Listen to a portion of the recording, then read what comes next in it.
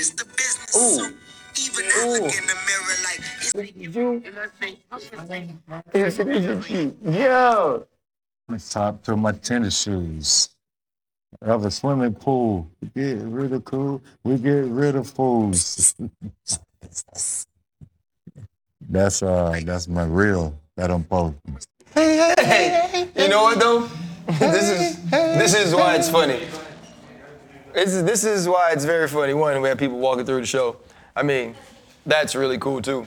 But what's very funny is that you two can be so happy with what happened to y'all this week. Oh, we feeling good. Freddie T tweeting and texting during the game. Look at us. We won game 2. We didn't even want to win it. Y'all didn't want to win game 2? Chan, we wasn't tripping on game 2. I know, because y'all was getting y'all ass whooped. No, but I understand what was happening, but you acting like it was just, oh, okay, well, we're going to let them beat us by 18 runs. You guys had like a 5-run inning, and it's like, Florida Gators, we're so great. Oh, look at us. Caglione, we're going to have a top 3 pick. Guess what? We're going to have 1 and 2, and then what happened the next day? Y'all set a record. Look, we set a record for hits. Bah! Bah! Bah! We had a pitcher, best pitcher in the country. We warming him up. The man never had to pitch. We pitching freshman, finishing the game, stunting on y'all. I bought y'all both, but because I know that you guys haven't touched the championship in a long time, I bought both of you LSU hats to wear on our next show. So the next show that we do, I have LSU hats for both of you because I know it's important for you, Freddie. Chan, you wear hats as well. I have both of you LSU hats. Now you can feel like a champion. That was nice. That was nice. You got to the point yet? Yeah, that we beat y'all. That we are the champions again. That now we're just so used to doing this, they don't know where it started.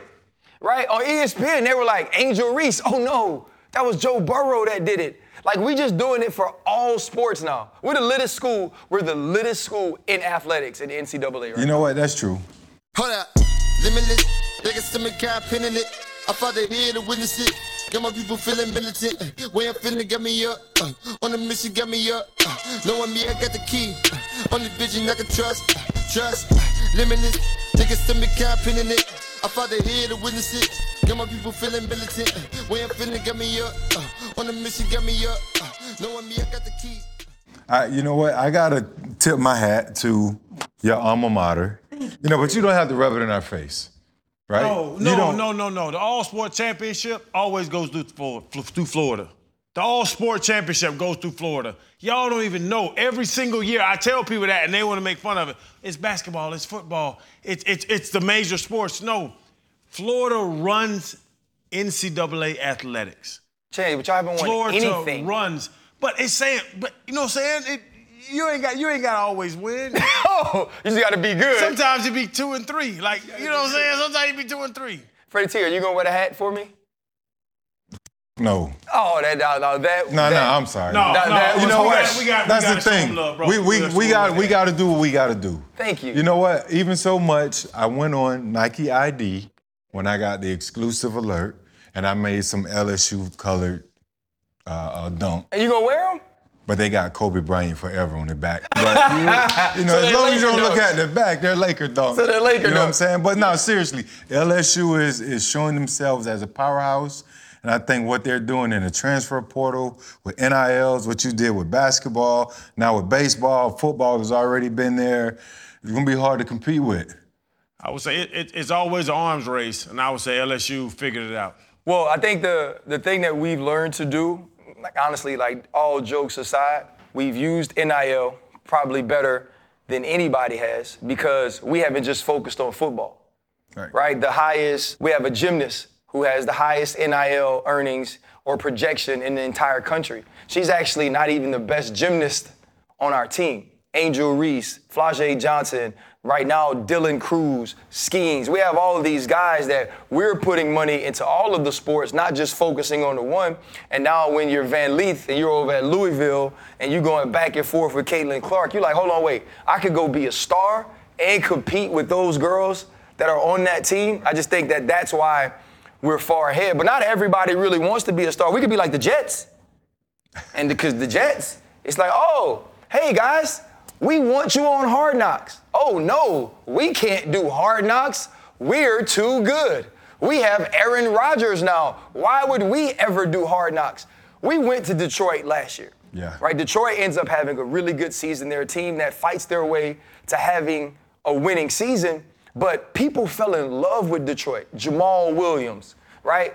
Now you got your Dan Campbell as a coach. Campbell. Everybody's fired up to the way that he gives speeches, the heart that he has for his team. Robert Saleh could be the exact same way, but they don't want it. Chan, you'd become a star On Hard Knocks. on Hard Knocks. You'd become a star. What does it do? What did it do for the Lions? For the Lions, right? For the Lions now, right? Made It's a them team what? that won. It's a team that ended up winning. They became America's darlings, though. People started to cheer. People started to tune in. You knew dudes on that team from watching Hard Knocks that you didn't know before the season started. So it's different. And it is different, and that's good, and that's what Hard Knocks wants to do, is get that attention. The Hard Knocks thing, I love it. I love it. I love the insight. I really do. I enjoy Hard Knocks, and I watch it every single year, no matter what team is on it. But for them organizations, if you see the top organization, what do? Top organizations Every don't year. have to do it, though. If you go win it, you ain't got to do it. So what's the thing for the underdogs? For the No, young guys? What's the positive of What Hard do I Knocks for always them? say? What do I always say? Like you said, the top teams, they don't need it necessarily. What do I always say? Exposure leads to expansion. So the teams that are here, or if they anticipate this team is going to have a good season, that's where they insert Hard Knocks. And think about it. The old model of the NFL, we're always under the helmet. We got to be able to market these players. Fan engagement. I think Hard Knocks is genius. I remember the years when they first started, they came to Jacksonville. We needed it in Jacksonville. The coaches, the inside, the front office, we as an organization have to learn to manage the distractions. That's at home. It has nothing to do with the outside stuff. You're going to go out there and ball, you're going to go out there and ball. Hell, I know when the cameras are on me, I turn up. I want the cameras on me in practice. I'm going to practice harder. I'm going to go harder. I might talk more shit. I'm going to let my homeboy know, yo, camera said we're going to give it a little bit more. You know what I'm saying? But I'm going to go back and do my thing. So I think the Jets, they need it. They got a whole new thing going on with Aaron Rodgers and the young receivers and Sauce on the other side defensively. It's a big opportunity for them. So if they show the world who they really are, then they go out there and match that intensity on the field and win like I think they can. Freddie, the Jets can win the AFC East. They can. The Jets. Yeah. Miami could fizzle out. Bro, I like Miami is the Buffalo, front runner. Buffalo's won it 3 years in a row. 13, what was 13-4 last year or something like that. Bro. The Miami Dolphins, what they're doing right now, adding Jalen Ramsey on the other side of Xavier Howard, with Tyreek Hill, with Jalen Waddle, with Raheem I did Mostert. not say they were The going to Miami win. Dolphins have 4 of the fastest people in the NFL at the top 8. I didn't And say y'all they were talking about going to the win Jets it. are about I didn't say about they to were do going that? to win it. Key word, I said can. But the point is this, though, They're right? gonna be competitive. There is no team that now has a more interesting core of people for that show. Aaron Rodgers is somehow fascinating to everyone. Right? The reason that he's on Pat McAfee every Tuesday sitting on his couch is because he's Aaron Rodgers, and Aaron Rodgers has this conspiracy theorist way of thinking that everybody loves because they can't understand it. Right? They don't know what it is. It's just provocative. It gets the people going. And right, so they lock in to what Aaron Rodgers just said. And now Aaron Rodgers has said, now being with the Jets, in the future, we can have the best player at each position on side of the ball. And Garrett Wilson and Sauce Gardner. People gonna want to see that. Robert Saleh has like this kind of aura of tough guyness that Dan Campbell has, right? That kind of like, he swole up, bald head. When he go golf, he wear tight pants and tight shirt, so you can, like, he has that. Go be a star then. Go become a star, or go show us how well you coach. I feel like there's a level of insecurity when you don't want to do Hard Knocks, because they can't stop you from doing your business. No. It's not insecurity. It's irrelevant. And I enjoy Hard Knocks. It's something more. As Robert Saleh sits there, as Dan Campbell last year, they now have to figure out a way to now do what they're doing day to day, and also appease Hard Knocks.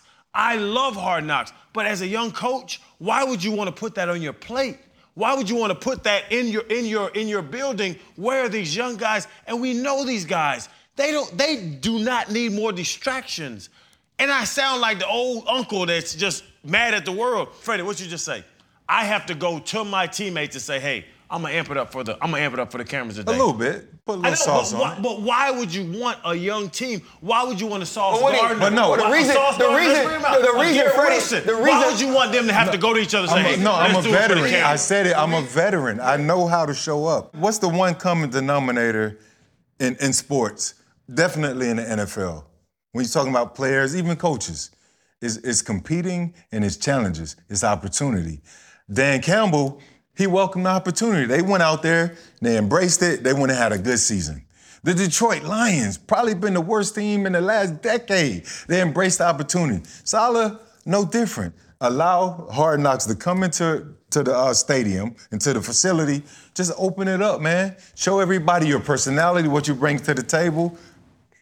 Or you could just get a tattoo on your face when the dude dead. Hold up. You stopped my thought for that. I wasn't trying to stop your thought. I was trying to help it, and you stopped talking. You know what? So, it might look like when Channing got the stripper for Nick Saban. for Nick Saban. Gotta tighten them up. Hey, The tattoos and all. That's like $2 tat. Chan, and I've been wanting to talk to you about this for sure. Freddie's so level-headed that I already know where Fred's going to go. But I think you're going to surprise some people here, right? I do, right? So Zion Williamson, weeks ago, comes out and he makes an announcement.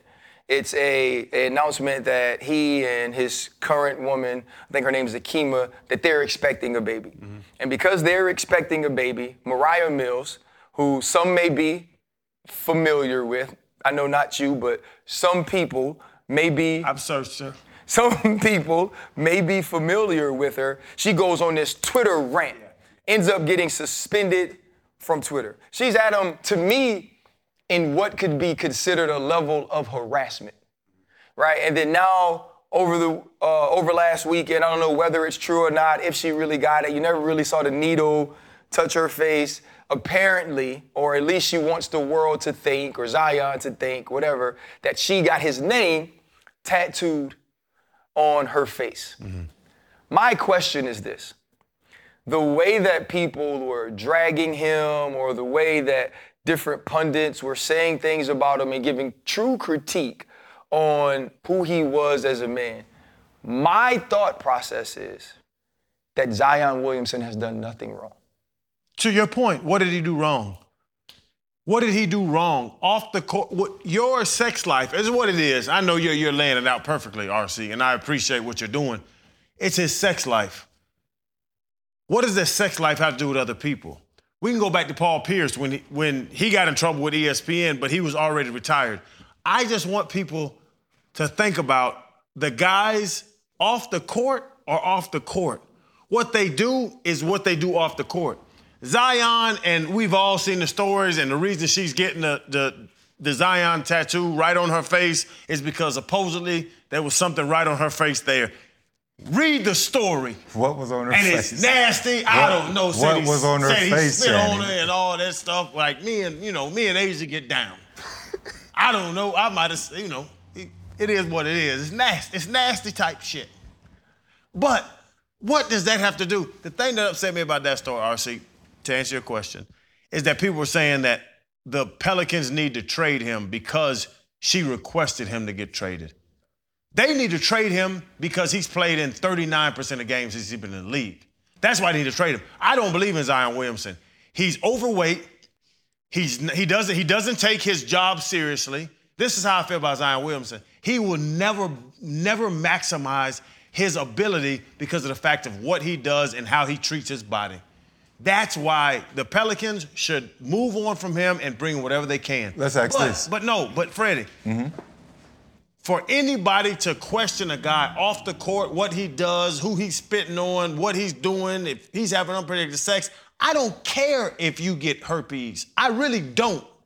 If you can dunk and drop. have herpes and drop 38 points a night. Nobody cares. You're my favorite player in the world. Drop 38. You can have whatever you want. You can get, I don't even know if chlamydia is still around. Get chlamydia and drop 44 a night. Chlamydia, get your ass out there and ball. I don't care about that. And that's the part that I'm upset with when people are talking about an organization worrying about somebody's off the court life and go on the court with it. Those are separate places. Those are separate places. So we'll just meet in the middle. But no, seriously. How much of that, what he's doing off the court in his private life, how much of that do you think is affecting the fact that he's only played in 39 games? Those extracurriculars, I was in Miami heavy back in my days, and I had my share of injuries. And I buttoned it up at midpoint in my career. I was like, this is what I got to do to stay healthy, and the game got easy. You know what I'm saying? How much of his extracurriculars do you believe is affecting his career? So can I answer that question? Both of you guys. So here is my thought process on it, right? It depends on how much of those extracurriculars have to do with what Chan calls running. Right? We're like we don't see pictures. Rest is involved. Yeah, but we don't see Zion Williamson out all the time. There isn't pictures of him always in the club. There isn't pictures of him always in the streets. He's not at every event. Let's just say you a young dude who has one woman. And like Chan mentions it all the time. Him and Asia, they might do whatever, right? If you're getting as nasty as you want every single day with the same chick, right? If it's the same amount of activity as Zion was doing with whomever he was doing it with, is that going to affect the way you play? Would we look at him and say to him, hey, man, you and this one woman that you're always with and you're always spending time with, we wouldn't. What it is the situation got messy. People do not handle things in home anymore, right? We haven't grown up in a world where one-on-one communication is what's paramount anymore. I don't have to look you in your eyes and have a conversation with you and get an answer from you that matters to me. I got to get an answer from everybody else. And because we as people are so effed up, we need help. Right. You know what I'm saying? Like we're scared to go to somebody and say, you know what? I'm effed up, but I feel like you've effed over me as well. I have a problem with it. Let's have a discussion. Yeah. So instead of doing that, let me go to my 1.1 million followers who know nothing about me, whether I'm a good woman, whether I've done right, all these things, and I'm gonna put out private messages, or I'm gonna let people know what's going on with us. And now this man has to deal with that. And I get it. Don't do it if you don't want to deal with it. I get that. But an unmarried, single man, right? To now have to deal with that. The part about playing is fine. That's a fair assessment on who he is and how he approaches the game. But now, man, like the jokes and the way people getting at him, like even I had one slipped out. I was like, man, shoot, Baltimore's gonna have more options than Zion Williamson. Maybe Zion only had 2. But I just think that we have to be very careful in taking someone's personal life in that sense and saying that could be a reason why they aren't playing well. And it's funny. No. To your point, quickly. Phillip Rivers, he got like 14 kids or something crazy. Phillip Rivers gives his wife pure D hell every day. Phillip Rivers got a lot of kids. No, he does, for real. He gives his wife hell every day. But he at home. Is it a difference? No, it's no difference. If Phillip is having sex every day, and Zion's having sex every day, but Phillip's having sex with his wife every day, and Zion's having sex with 4 or 5 women every day, but they get the same amount of sleep. They get the same amount of rest. They're eating. Their diet's the same. Why do we judge them differently? And that's my problem with this whole situation about judging Zion and questioning him. I can question I question his availability because you've seen it. And that's the difference. And when he plays, he is a monster. Yeah, but that's the difference, play, Chad. he's not a monster. What's the difference? 14 girls. It's no difference. Wait, I don't want to debate you. A nut. I don't want to get into a yelling match. A nut with 1 woman or a nut with 6 women. You still get a nut, you still go to bed at 12. Wait, time out though. I think, but Chan, I think that's different, right? Like How? 14 14 in one day to 1 in one day is a What's the difference? It's a different level of activity. The major difference is we sit here and have these conversations, but this is us. This is the pivot. Like, we take it easy on people. Take it easy? The real media. No, Channing won't take it. But the real media. Like, the guys who really get paid for it, they sleep, eat, shit it every day. The difference is, like you said, availability. Phillip, he wasn't injured.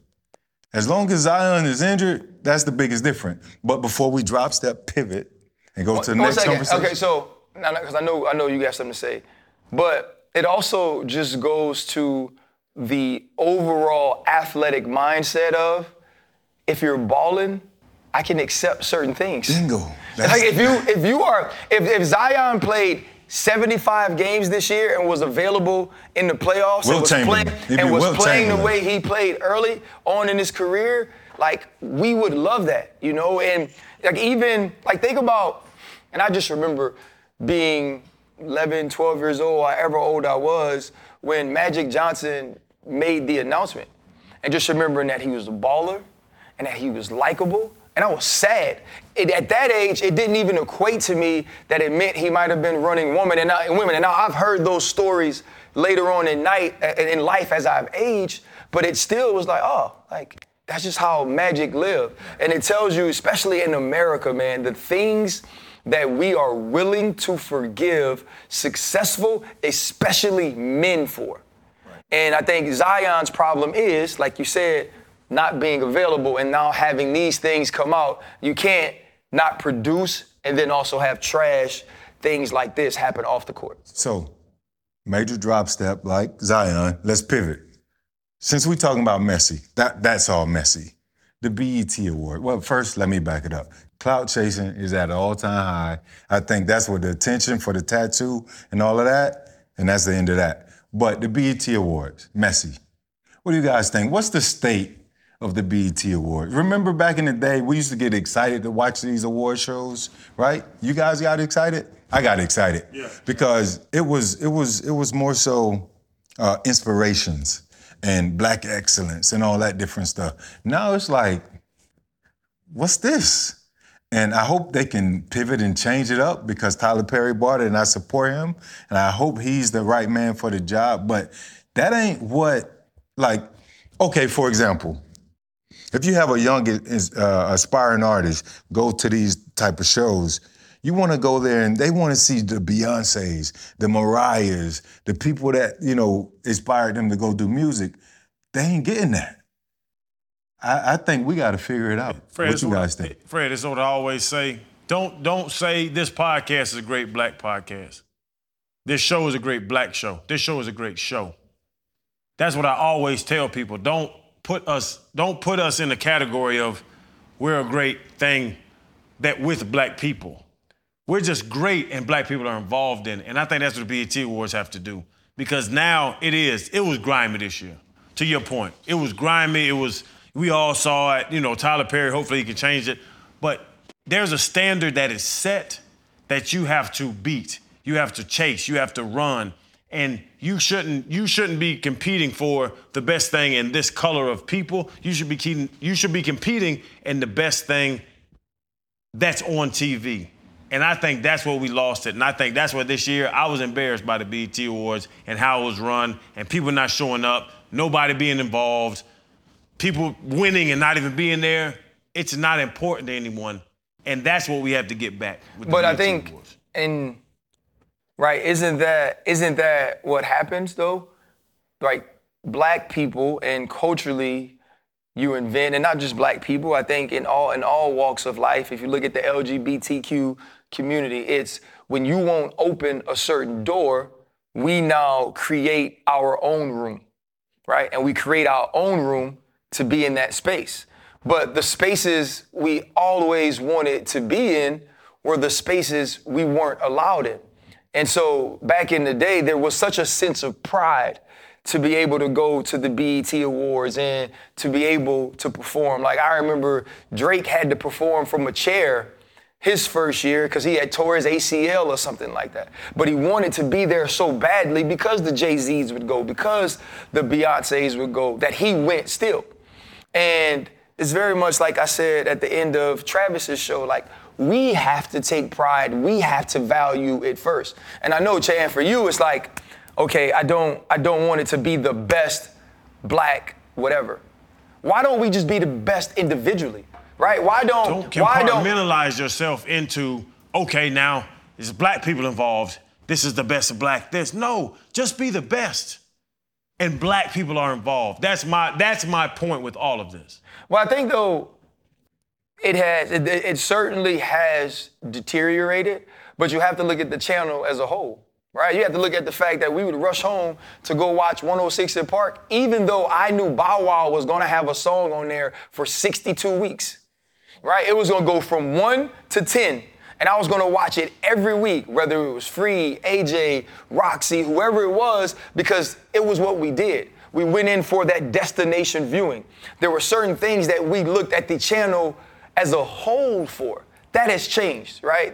And so as that has changed, the music has been drawn out of it, which kept those people around. Because you were going to go perform on 106 in Park. They were going to have like the spring fling and all those things that people go to. And so as that has gone away, I believe the interest in being a part of that has happened. And the other thing is too, man, it's like young stars are different now, right? Think about, because at a time, our young R&B star was Beyonce. Our young R&B star was Usher, right? Our young rap star was Jay-Z, and it was Outkast, right? Like these were like true artists to the game. And guess what? You couldn't be seen if you didn't go to the BET Awards. If you got a mother effing TikTok and you got an Instagram, you don't need the awards. And I just think that like the time is so different. And as what we've done is we're the old form that are now adjusted to the new form, and it's met in the middle and made the pivot. That's what BET has to find a way. They do have to find a way, but much like you say, if you can get out there, you can allow a platform. You have all these other award shows that haven't really lost a step, you know what I'm saying? Like, they're still the top of the top. They're running 50, 60, 70 years and still running now, all of the big awards. I think what would the big awards be? Grammys, MTV Awards? And we can be right there. And Billboards, right? Yeah, they can be right there. Country music. The 3 I's, right? You're talking about interest, right? Inspiration. We need the people that look like us to be there, to inspire us to want to be there, and impact. You know, much like take Jason Lee, for example, right? With the Hollywood Unlocked Impact Awards. We attended. And in that building, in that room, wasn't it beautiful or not? Yeah. It was 99% people that looked like us, and they did an amazing job of just really giving back. People that have impacted the culture, and we can continue to do that. You got to lead with positivity. A lot of that, what we saw on the BET Awards, and I really, really, like, there's transparency and realness, and I'm cool with that because I like to say it's my people. But sometimes, man, you got to turn the camera the other fucking way because that shit don't make no sense. It's fucking pathetic. And it makes you, not that I look down on them, and I'm not, but it's like, come on, we could do a little bit better. Freddie T, but what you're doing is, like, you're bringing these people together that's who they are. But I think it's unfair to say, turn the camera, or it's unfair to ask people to behave ways that are different that you don't promote. Like you promote that behavior. That behavior has made certain people famous. Those people who may behave in a certain way, if they behave in that way, if I'm JT and I throw a phone at Uzi, somebody's gonna wanna put me on a podcast to ask me about throwing a phone at Uzi. And if I'm sitting next to that person that's asking me the question about the podcast or about the phone, they're not gonna say to me, hey, you shouldn't throw that phone to him because it feels that way.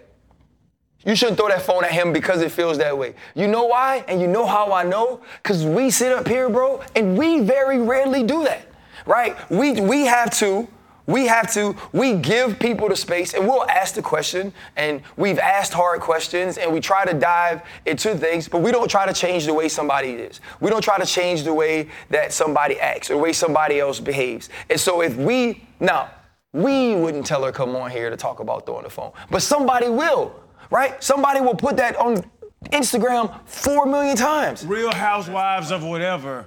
Real Housewives of Potomac, this dude, they're getting divorced. People love it, and we embrace it. Our culture embraces the bullshit of that. To your point, they love that. I'm gonna say Real this. Housewives of all that, bro. We love it, and we support it, and that's why they want to do it. Listen, all cultures, I'm not gonna let us do that because we ain't on Real Housewives of Orange County and they cut the food. We ain't on Vanderpump. We ain't on Shahs of Sunset. So that's what reality is. It's not that just our culture embraces it. No. The whole culture embraces it. And we've been a part of some of them. And I've seen how those things are shot. And when they come to you, you know what they say? Hey, how do you feel about this dude? Oh, that's my ace. How do you and your wife feel about this couple? Oh, man, we've been cool with them for 10 years. How do you feel about them? We don't really fool with them. Like, we don't know them. Okay, y'all need to have dinner. It's what the structure of those shows are. On all cultures, it's what the structure of those cultures are. And that's what people love, they embrace. They don't want to see positivity. They don't want to see happy families. Like me, Asian, the kids, like we've told shows before, like, I don't know what y'all want to do with us, but we're happy on the weekend. Y'all want to come film us? We're going to be in the pool hanging out. We're going to go fishing in the backyard. Like, it's normal. That's not fun. That's not cool to people. It's what consumers have figured out that they want to see, and that's what they want. And every culture embraces it. But when it's the black culture, it puts a spotlight on, okay, yeah, this is what they want. This is what they like. This is what they do. Because of the fact that we have to bring up that it's the black culture. If you think about it, oh, this is just normal TV. Do they call HBO and Showtime and all these shows, do they call them white shows? No. What do they call them? Shows. But then when Tyler Perry makes something, what does he call it? Black show. A black show. So we're fighting from behind. Really, we're fighting from 400 years behind, to be honest, and slavery and all that, Jim Crow, we can really get into it. We're fighting from behind. But when our people gravitate towards that, it is so sad, and I hate it, but it's what everybody wants. To your point, everybody wants drama. Everybody wants the trauma. Everybody wants the viral moment. The viral moment. And then when it's us, we're so far behind, and now that's normal size. That's normality, and I hate that shit 100%. But you brought up something that I think is important. You brought up like authenticity, right? And being real, saying that if you talked about 3 couples, that was y'all aces, right? They're not gonna tell you to hang with that couple, they'll tell you to hang with the couple you aren't cool with. And maybe there could be friction there, or maybe you'll have to learn to get along with one another, all of those things. I have been not struggling, because I don't struggle with a lot. I was sitting down in Austin last week. I was training some guys, and the lady, she's a counselor. And she's a therapist to some of the players. And she sits next to me and she goes, I just want to thank you. And I was like, for what? She said, because of your show and the safe space that you guys provide for athletes and the safe space that you guys provide for entertainers where they can come there and they can be vulnerable and they can talk about mental health. And I didn't feel like a fraud, right? Because I never come over here and lie. Like, I just don't. I won't say it if I got to lie. But I was like, I have to be honest with you. I said, I am actually not who creates or who works purposely to create a space. I said, I'm actually trying to learn, right? I said, because I grew up differently than that. You know, like I grew up, and I talk about it all the time, pushing through. I said, so really I'm asking those questions so I can now understand what people are going through. But what I have to ask y'all is, too, how much pressure or how important do you think it is in our platform to be honest, to be real, to be authentic, right? To be able to walk off of these sets And when people see us, that's exactly who we are. That's exactly what we think. And if they think something differently, like that woman thought I was like creating this great safe space for this. And I was like, no, ma'am, I'm trying to learn because I actually don't think like that. How much pressure do you think it is for us to be exactly what we are every day once these cameras come on? Yeah, there's a meme or caption floating around Instagram lately talking about honesty makes it easy for everybody. You know, so when we get on here and we're truthful and we're honest, it makes my job easy just to open up and speak to that. I think our conversations is a breeding grounds for other conversations. And, you know, we get out here and we spill our guts, you know, with no hesitation, totally transparency, vulnerability. And that's how we started and that's how we are. That's what people expect of us. And it's so easy. I don't think there's no pressure. There's no pressure on my behalf because that's just who we are. You know, we're not running from anything. And I like going that way. People call you out. They can see straight through the bullshit. They know Chan gonna Chan. They know who you are. They know RC gonna get on Sports Center. You know, you'll have 2 or 3 people say, oh, Disney, but no. The other 97, 98% gonna say RC a real one. You know, RC spitting that shit. And then, you know, I'm gonna speak to it how you guys speak to it. We don't lose anything by doing that. So there's no pressure to answer your question. There's no pressure. I think it's pressure on him. I don't think it's pressure on Chan. He's so loose. He's loose. It's no pressure on me. He's loose. I would say there's no pressure on me, RC. There's a saying, be yourself, everybody else is taken. And people come up to me, and I love when people come up to me in the airport, going to my son's football practice, out with Asia, and they talk to me. And they walk up to me, and they're like, oh, man, Chan, and they recognize me, and they give me dap, and I'm like, what up, bro? You good? And I look them in the eyes, and I'm me. And it's a fulfillment for me when I see the click that, oh, okay, y'all are the same dudes. And I answer questions about y'all all the time. They're like, yeah, man, the dynamic between y'all, you know, Freddie's the OG, we all know that. Freddie's the OG, give people flowers. That when he talks, everybody gets quiet and listens. And he can talk as long as he wants to. He can take 4 minutes to get to his point, and everybody's just gonna sit there. Be honest, you know what I'm saying? Everybody gonna sit there and listen to that motherfucker until he gets to his point. RC's an orator. Bro, you speak so well. You line up stuff so well. And we know we know how you're getting, but it's beautiful. You are beautiful. Eloquent. You speak beautifully. You're eloquent. And that's what, and they're like, and you're the wild card. You're gonna ask questions people don't want. And I'm like, yes, that's exactly who we are. And then they meet us and they know it. It's if no you go pressure. 4 shows, like if you go 3 shows and don't say something nasty, there's gonna be people asking what's wrong with you. 100%. Like I have been told straight up, y'all gotta let the leash off Chan. I had to, like, somebody come, I say, hey, bro, don't nobody tell Channing nothing. I was like, we doing shows. And I said that sometimes the moment presents and he does it. I was like, but we don't force a certain thing. And I was like, and we're freaking layered. You know what I mean? I was like, sometimes it's time to be funny. Sometimes it's time to be serious. What I am having a difficult time figuring out is, and it was like all these things came up at one time. I had this woman talking to me about mental health and the space that we create. I'm going through some things with my family, and I have a child who deals with some things mentally.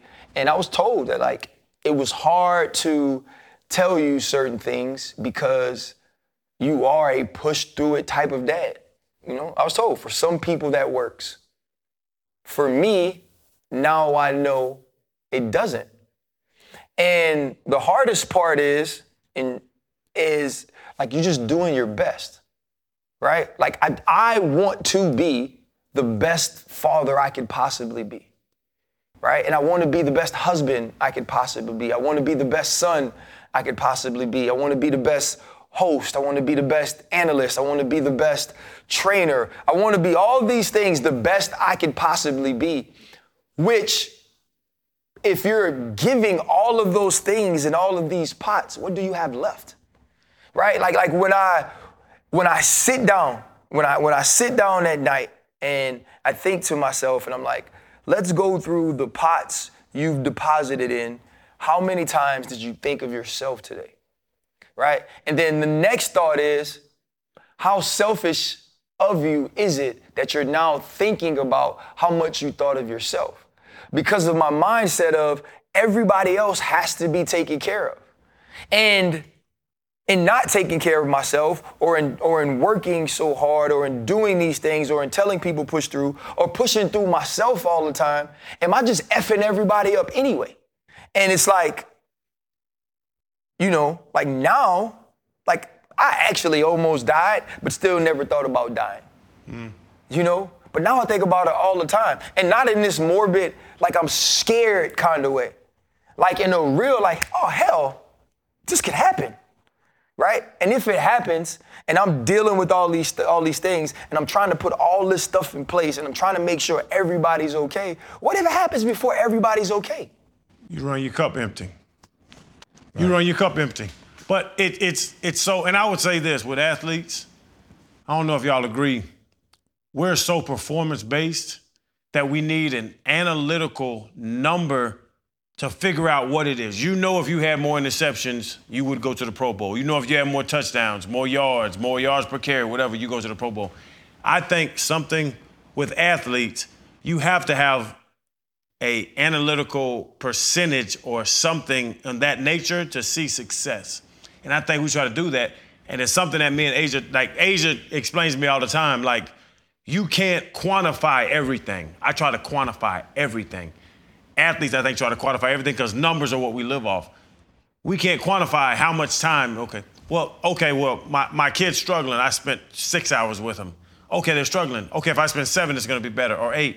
It doesn't work that way. And I think that's a lot of athletes' problems is that we're judged, we're paid, we're clearly quantified in a box of numbers, and we try to figure out that in life, and life is not there. You know what? It's not about numbers. You know what it is? We were tricked. We were tricked. You know what I was tricked by my coaches? If you work hard, if you do it this way, this is the result, right? If you get in here and if we bench every single day for the entire summer, your benchmark and what it was, your max, and what it was in May will be higher in July. And every time I did it, and every time I stayed healthy, every time I listened, it was higher. Yeah. I was stronger, right? If I ate a certain way, it worked out, right? As long as it was things I could control. If I worked at it and I did A, B, C, D, then it happened. That's not real life, right? And it's like you put. But is it not? Yeah. Is it not? Can you not make A, B, C, D in real life and resolve things? Can you not do it? I don't think it was necessarily considered being tricked. Like, there's a certain mindset, right? You're talking about getting as close as possible to perfection, the repetition. You know what I'm saying? Trying to be better than you were yesterday. 2%. Yeah, each day, getting better each day. And I think we needed that. To be able to be crazy enough to be in that space, in that box. Because we lived our lives between the chalk. Anything outside of that, when somebody asks you how far is something, what would you say? 20 yards, 30, 40? Everything I measure is by yards. Yep. That's what, because I live within that box. And in terms of pressure, we put the pressure on ourselves to be great. You had to do that before you went to the Super Bowl. You put that pressure on yourself. Anything you did in life as an athlete, you put that pressure on yourself. So with that, I want to pivot because I think this is something that people need to hear us talk about. Do you guys think it was pressure for the Chicago prosecutors to drop those charges of the young man, the 14-year-old who shot and killed and defended his mom from the brutal attacks in that restaurant? I think it was a shame that he had to deal with that. I think it was a shame that he got called up to do that. You know what I'm saying?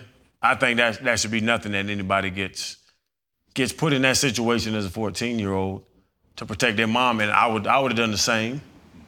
But I feel for him to have to make that decision at that age is what it is. And the prosecutors, to make it. I think he was doing what he was told.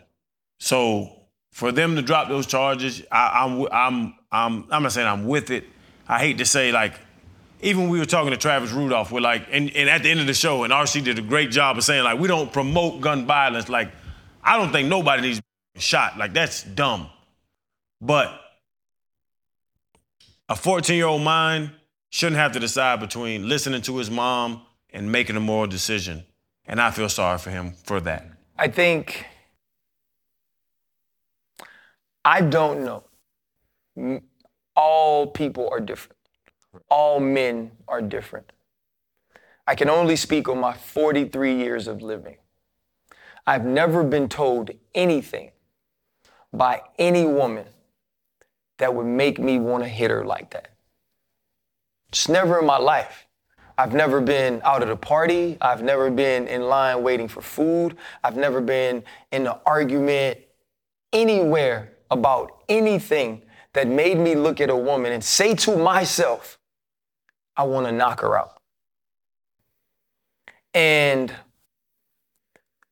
this is for all women. All women should be valued. All women should be given the grace and understanding that a level of emotion that is displayed through words should never be met with violence. Mm-hmm. But for our culture, and I know we just had a show, or we just had a segment where we were talking about it not being a black show. It's like, how much more undervalued and devalued can we make black women? Yeah. Right? Hardest position in the world. Like, you think about mortality rates in hospitals. There's no mortality rate higher than black women. Right? You think about just in the sense of being able to marry men that look like you. That's changed. When you see them in the sense of them raising their kids in a situation where they have to, and this isn't every culture, a situation where they have to raise them alone, how difficult it is for now you're asking this black woman to raise this black man without a black man. It's different than raising a man of any other color in this country. And we should be asking that America values these people. But on video, right? Think about anytime you say, or I say, which I do, when an unarmed black man or when an unarmed black individual, a woman, a person is killed or shot by the cops, the first thing you hear is black on black crime. No, black on black crime is a misnomer because you kill and you commit crimes on those who are in your vicinity, on the people who are in your proximity. But that's what they use on us because they like, you don't even care. Or they point to the music and all this stuff. And on video, we have a man cocking back and telling him to knock you out, punching this woman. Carlicia Hood communicates to her son that at the time, Jeremy Brown is beating her. The kid gets the gun out of the car. He's 14 years old. He shoots him. And Brown approaches him is what the records say, and he shoots him again. And so now she's arrested for first-degree murder and contributing to the delinquency of a minor. But really, she's just trying to save her life. Correct. Yeah. Right? And like you said, I don't think anybody ever just deserves to die, but damn, that's his mama. And to him, ain't nobody else taking care of her. You know what I mean? But that's on, and I'm not that man, you're not that man, that's on him. Mm-hmm. And I get it. To his family, that doesn't change that they love him. That doesn't change that they'll never get to see him again. That doesn't change the hurt. I'm not saying that it should. I'm not saying that it should be all good that he's dead, but godly, bro. And it's sad. And it's like, you know, it's one of those situations like, we can't be quiet about that. Right. You know, and so like, man, I don't think it's pressure because I think it's right. I think it's the right decision. I think they did it the right way. Arrest them first, unfortunately. Arrest them first. Go through your due diligence of finding out what happened because somebody did die. He deserves that. He deserves his death to be investigated thoroughly. And when it's done and you come to the right conclusion, let them people go, man. Let them people go. And it's like, I'm tired, bro.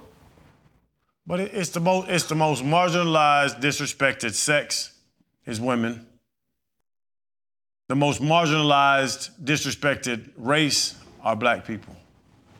A black woman is the most disrespected, marginalized, redlined, all the cute shit you want to say in the world. It's what it is. It's hard to, it's the hardest person to be every day that wake up as a black woman. And now, how do you navigate that disrespect with a situation like we're speaking of? How do you navigate that? How do you figure out what I'm supposed to do? How do you figure out who I'm supposed to call? Who's supposed to help me? Who's supposed to do it? If the police were there, if the police were sitting there in that, you know, and we know cell phone videos and all, if the police were there, they would have dealt with that, but they weren't there. So what do I do now when I have a son and I have somebody that could figure that out? And that's the problem with women. Every color of woman being disrespected in that way and marginalized in that way.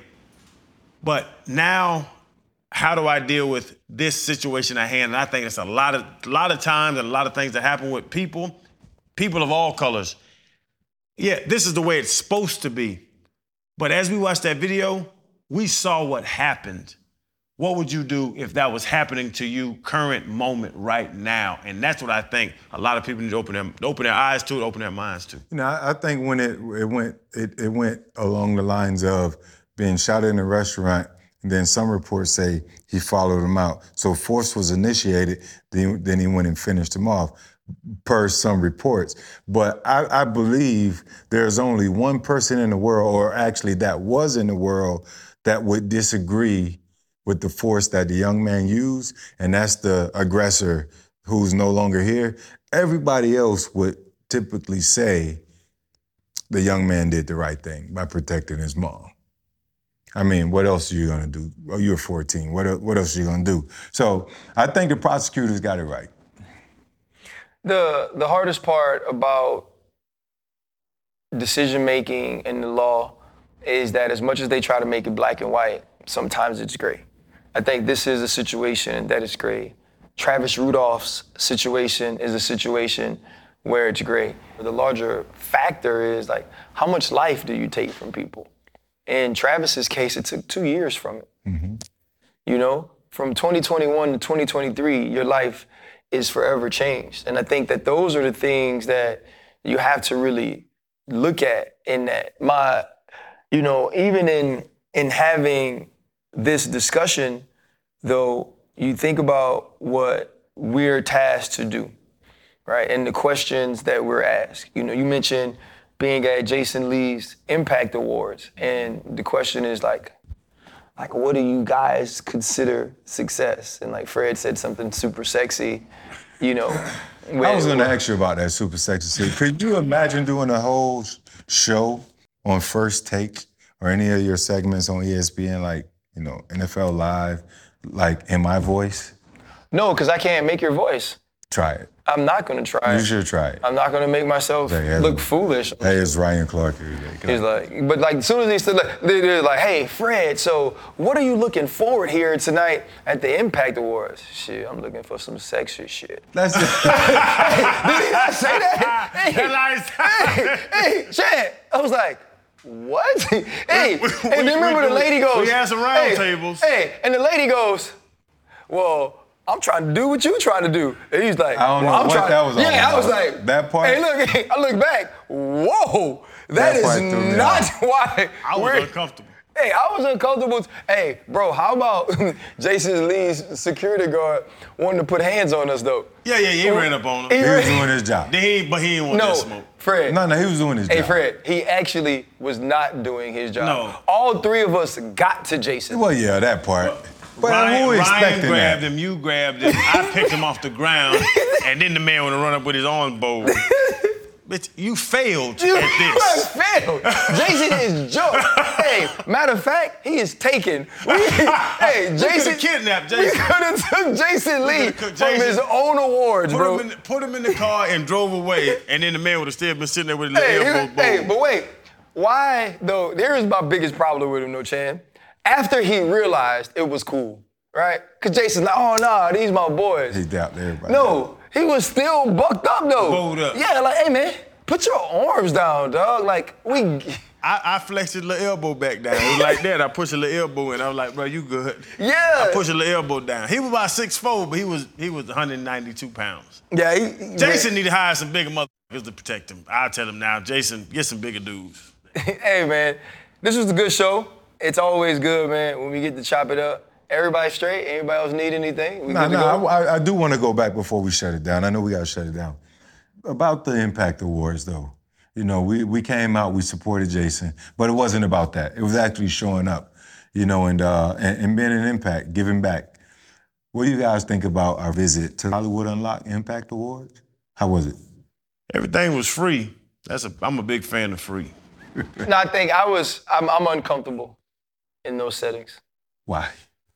It's weird because you know what? It's weird that you are uncomfortable. That's why I'm saying People why. love you. Yeah, they do.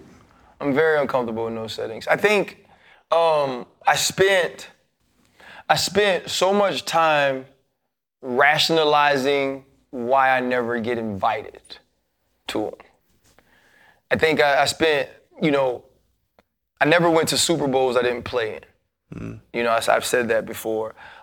This year I'm gonna go to the ESPYs, right? It must be my first time ever. Yank would always be like, why don't we go to the ESPYs? You work for ESPN. And my thing was always, because I don't want to get like some bump ticket because I asked for a ticket because I work for ESPN and they like sit me at the top. You know, I was like, when you go to those things, like they care about the players and they care about the award winners or the entertainers that they bring in. And it honestly hasn't been, bro, until us that I've been in these situations. We went to Komodo for the opening. Dallas. For Happy Dad and Grutman. And like I remember when we first got in, it was packed, bro. And when we first got in, I just put my back against the wall. And not like put my back against the wall like I used to do when we went to the club that was in Port Allen when I was in college, because I knew I put my back against the wall so they couldn't steal me from here when they played like Nuck If You Buck or, you know, like I knew, okay, we finna throw. It wasn't like that. It was just like I was uncomfortable. And then when I get in atmospheres where everybody has to be somebody, right? Like what I like is we go to like a hole in the wall that my dad would like, and we just sit in the corner. And like we could drink and just talk.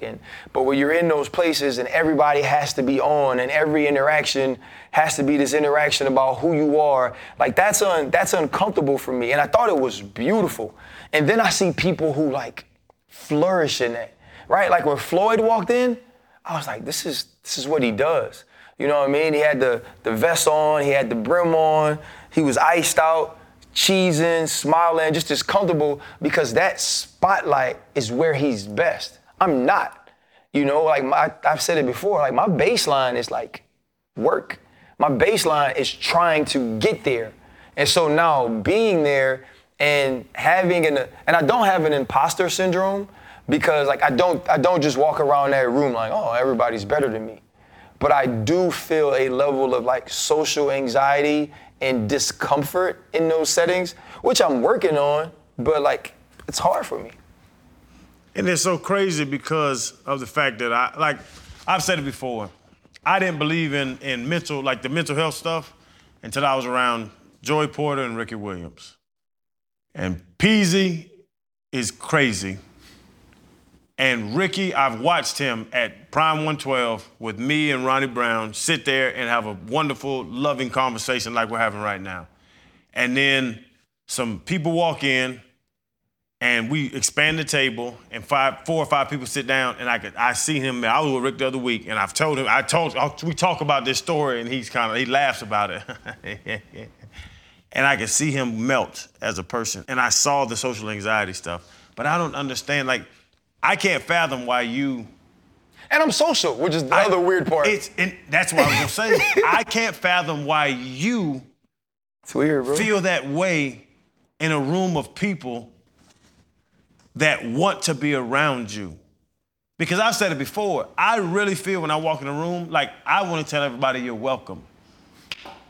I feel that way, and y'all can see it. Like when I walk around, like you think you're the best thing in every room we go into. I think I'm the best looking, the smartest, the best, the most intelligent, the everything in the room I'm in. And honestly, y'all probably got me if I want to be truthful to myself, but I don't feel that way when I'm in the room. And we've talked about this off camera. I'm glad we're talking about it on camera. I do not understand why you're like that, because what you do and the skill level you have and the things you've done on and now off the field are fucking superior to 95, 99% of people I know. And I get upset with you when I see you leaning against the wall. I'm a small group guy. You know what I mean? You make me mad when you lean. Yeah, you were like, what is wrong with you? Get your ass off this wall and come talk to these people. Right. That's what he needs to do. I mean, you're dope, bruh. Yeah. But I understand it. Yeah, I get it. I don't know, man. I think I was probably more social in settings like that when I accomplished less, because I felt like it was less pressure to be a certain thing or whatever. And I don't know. I mentioned death earlier and that we are getting older. A friend of mine passed recently, Clark Higgins. We played together in Pittsburgh, and he has a daughter and a son, Damon and Elena, his ex-wife, his mother.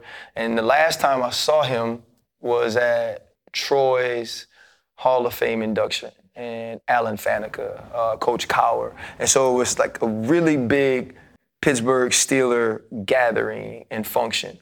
And he had dealt with some demons, with some substance abuse, and his mom was like always with him. And she was so happy. And he was so happy to see us. Clark was 46, man. And I got the call on the day it happened from Jack Kearney. He's the chief of police in Pittsburgh. He was always our head of security. And he was, and like Jack's Jack's kind of like Jack Bauer off of 24. He's just one of those dudes, man, like doesn't get emotional. You feel like if the world was ending, he'd be the one fighting for it. He was like crying. You know what I mean? Like grown men don't cry. And in that time, man, and y'all been around it, he's like, man, y'all were so special. He's like, I'm so grateful I got to be a part of that. And he's like, and we lost one.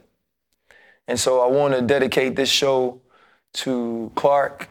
I don't know what your demons or the things that you fought did to your loved ones, but you were always beautiful to be around.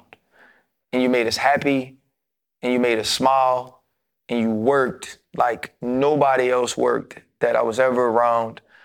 And you lived with a joy, man, that even if it was only 46 years, you brightened so many people's day. And I don't know if your family will see this, but my condolences, our condolences, our prayers and our thoughts are with you all. I love you, brother. See you soon. 5'3". 5'3". Beautiful. My man. It's crazy, bro. Yeah, bro. Hold up. Limitless. They can stomach got pin in it. I fought the head to witness it. Got my people feeling militant. Way I'm feeling got me up. On the mission got me up. Knowing me, I got the key. Only bitch I can trust. Limitless. They can stomach got pin in it.